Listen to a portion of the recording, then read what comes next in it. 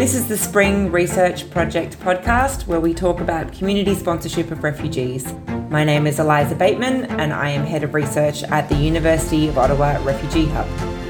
And I'm Tiomir Sapchev, Postdoctoral Fellow at the Refugee Hub.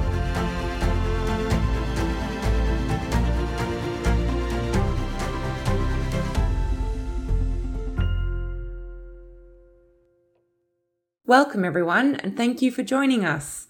I'm Eliza. As I mentioned, I am the Head of Research here at the University of Ottawa Refugee Hub, and I'm going to shorthand our name to Refugee Hub just to save a little bit of time. Our full title is quite lengthy.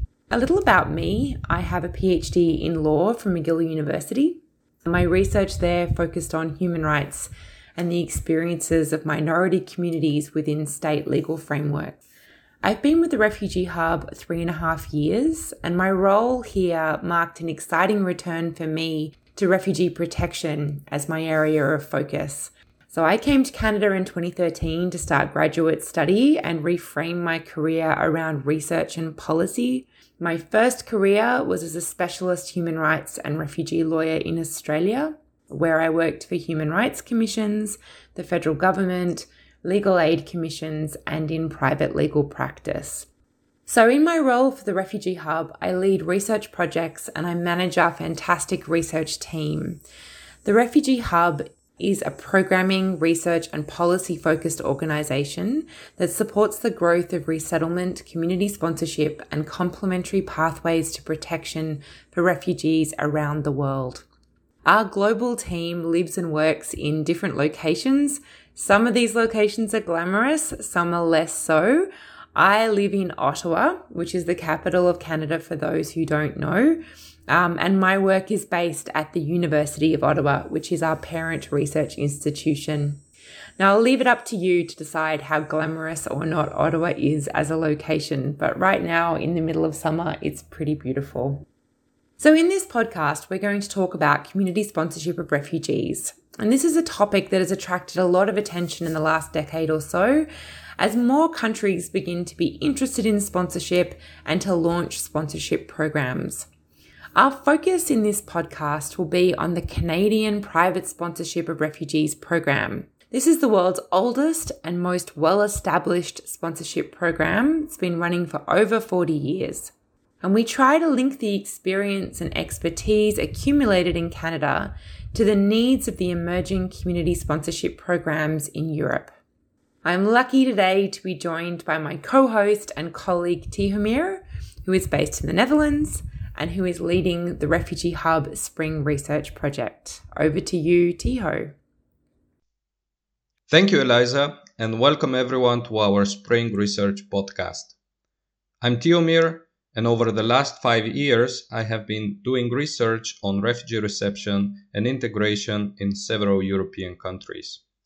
After completing my PhD at Utrecht University last December, I joined the Refugee Hub, where I'm currently leading the work on the Spring Research Project.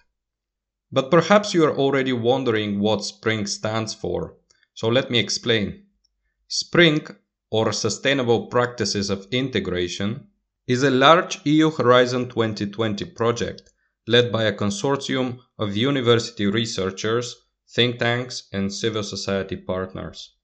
Our organization, the Refugee Hub, is the international partner of this large consortium. In 2021, the Refugee Hub received funding from the Social Sciences and Humanities Research Council of Canada to contribute to the work of the SPRING Consortium with a novel research on the Canadian Private Sponsorship of Refugees program.